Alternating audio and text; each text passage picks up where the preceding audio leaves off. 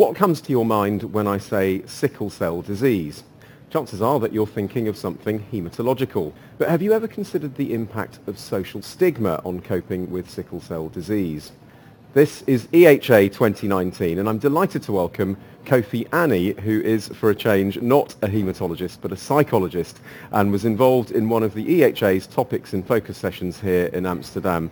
Kofi, welcome, and thank you for being with me today. So, as a psychologist and as a patient, a sickle cell patient, would you say that the psychological needs of someone with sickle cell disease get as much attention as their hematological needs?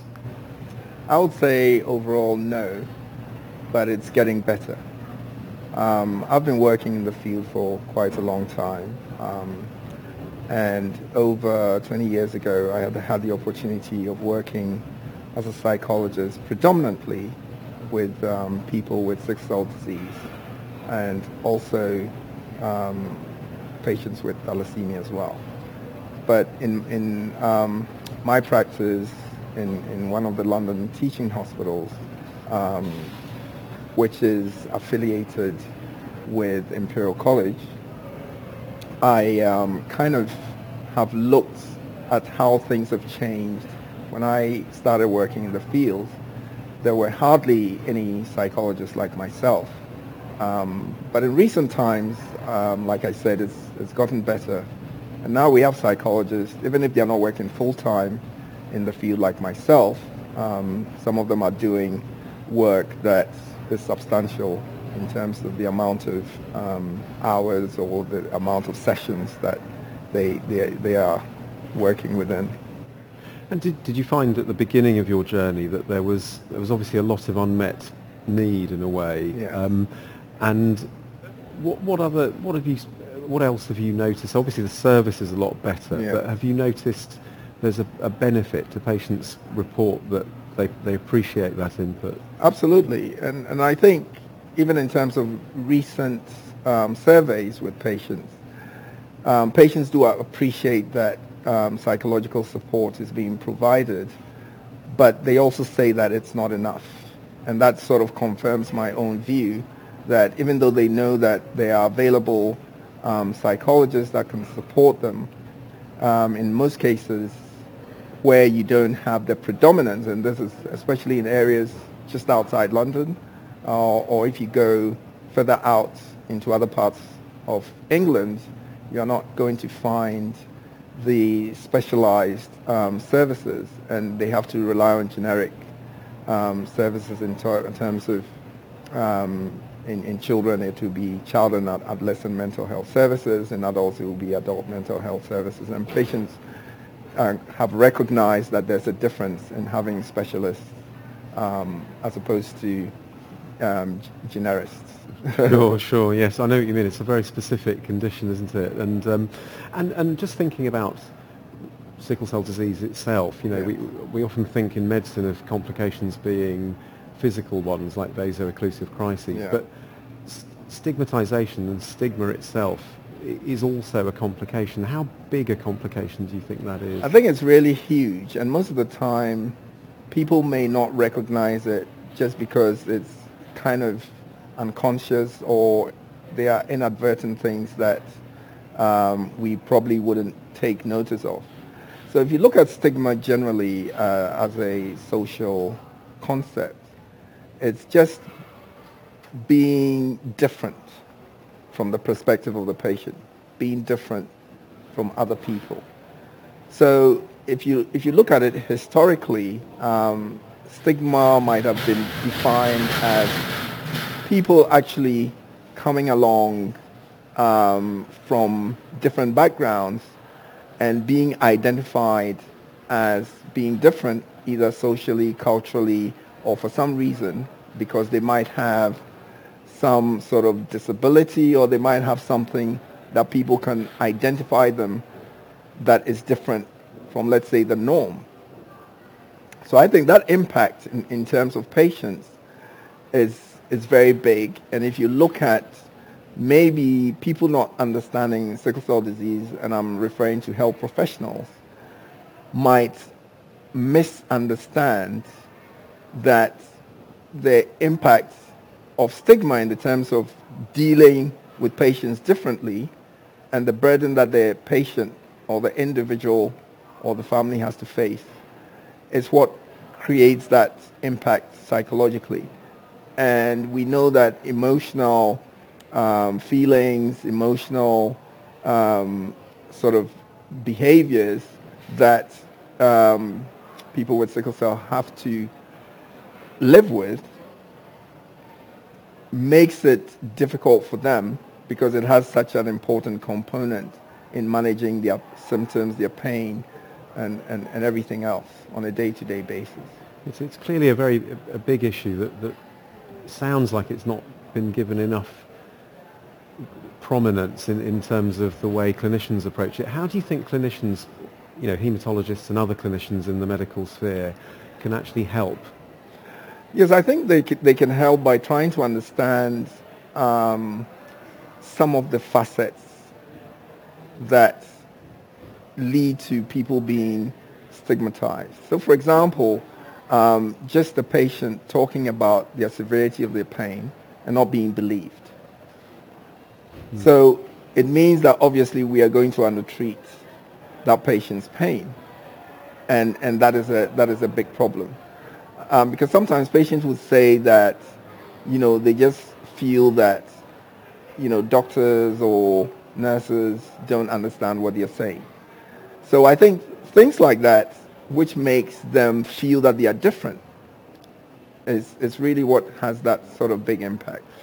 And in medicine, that what you're saying resonates very strongly with me as a primary care doctor myself, and I see exactly where you're coming from. And in medicine, we're taught to use a biopsychosocial model, which some people agree with and others don't. But if we separate those out in terms of the stigma part of sickle cell, can you talk a bit about that and what your approach would be if you were giving a 101 to a clinician just in terms of tips? Yeah, so I would just look at some dimensions of stigma, and I think you can highlight three key areas. So one is obviously the social impact, whereby you look at how society or the public in general will look at people with sickle cell disease. And obviously, historically, it's been something that has been identified as being predominantly affecting black people. And a lot of patients to this day would believe in that. So that is a very big social impact in terms of how people are viewed as a minority kind of population of patients. The second area that you can look at is I would classify as psychological well-being. So things like the stresses and some of the things that we've talked about is just like the mood and the different changes that emotionally a patient has to go through. So whether they are depressed or whether they are anxious or whatever, and what would feed into those things. So for example, if they have the feeling that there are problems associated with sickle cell disease are not well recognized, it affects their psychological well-being, which then feeds into the medical outcomes. And as we know, people who have emotional problems generally would have problems with their symptoms, exacerbation of symptoms, and I think those are the sort of areas that I think we need to focus on. And then the third thing, which again feeds into those two concepts, would be the relationships that patients would have with their healthcare providers. And in this case, it could be doctors or nurses or even psychologists like myself. Is again what we might maybe subtly make the patient feel that they are being stigmatized because, again, they are sort of looked at as being different from others. And so if you look at those three areas together, I think it gives you an idea of some of the main components or some of the main dimensions regarding stigma. That sounds very useful, and it's quite a 360 type approach. Yes. That and We're in the business in a way in healthcare of data and measuring things, which Yeah. I don't always think is particularly helpful. Yeah. But are there any tools to measure stigma? Well, there are few, I mean, specific for sickle cell Yeah. disease, but there are obviously, in terms of psychology broadly, there are various questionnaires that can be used to measure stigma. In terms of sickle cell specifically, some work has been done in the States, whereby a couple of very good psychological instruments specific to stigma and sickle cell disease have been developed. But I think sometimes when people are doing research and you want to, in a way, apply the research to a clinical setting, when you have a very lengthy questionnaire, that may not be the most effective way. So I think we probably need to look at some simple tools that can capture a few concepts broadly and quickly in a clinical setting, maybe like in an outpatient's clinic or whatever. Then we can use that as a way of implementing some changes. Absolutely. And moving to this Congress, Yes. your topics and focus session, what were the key messages from that you were delivering? Okay, so I tried to, in the short presentation, which was about 20 minutes, I tried to give a historical perspective of stigma from the point of view that there was a very prominent person by the name of Linus Pauling, who was an undivided Nobel laureate, who also had a landmark publication in terms of identifying sickle cell disease as a molecular disease. But at the same time, he created some controversy with a speech that he made in terms of identifying people who are carriers of the sickle cell gene with a mark, like a tattoo on their forehead. And that goes back to the actual original Greek definition of stigma, whereby you put a mark on a person to identify them as being different or being devalued. And his point was that we needed to identify people who are carriers of the sickle cell gene, because then you can stop them from getting married, and that would eventually lead to the disappearance of sickle cell disease. So that it was one of the very key historical examples that I tried to portray in the talk, that we've come a long way, but people still hold that view, because if you go and talk to policymakers, and some governments would say, if we give you funding for sickle cell programs, how are you going to control the numbers? Which means that how are you going to find a way of stopping people with sickle cell trait from getting married? Yeah, it's really powerful listening to you say that, and I didn't know that about Linus Pauling. I thought you were going to talk about something else that he'd done, but in the actual session, so how was it received, and did you find there was a lot of I think it was input? received very well.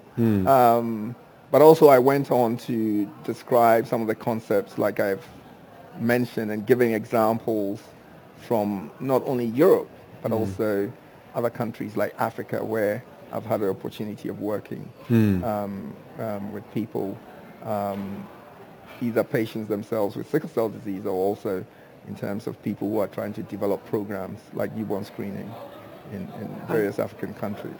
And was there a lot of audience participation? Well, a little bit, because there wasn't too much time for interaction. Like I said, it was a very limited time in terms of the entire session, and I think maybe next time we should have the opportunity of more interaction. I had one very good question at the end, which was relating to what we can do about it, because one of my colleagues from London said, they have a patient who looks at sickle cell disease as a punishment, and how we can address that. But I think one of the areas in which we can start addressing is first to identify that people have a stigma. We may not have defined it in the past, but then using that as an opportunity to educate and in a way debunking some of the myths and misconceptions, because that's what we try to do in other places where understanding of sickle cell disease is very much based on cultural beliefs or religious practices. Yeah, absolutely. It's been absolutely fascinating talking to you, and I'd love to talk to you for hours on end, actually. I think the conversation could carry on, but unfortunately our time is up, and I'd really like to thank Kofi Anie. Thank you so much for a refreshingly non-hematological take on a part of sickle cell disease that we might underestimate in everyday clinical practice, and that goes for other chronic conditions beyond sickle cell disease. So definitely spread the word on that, and thank you very much for watching this EHA expert interview. Bye for now.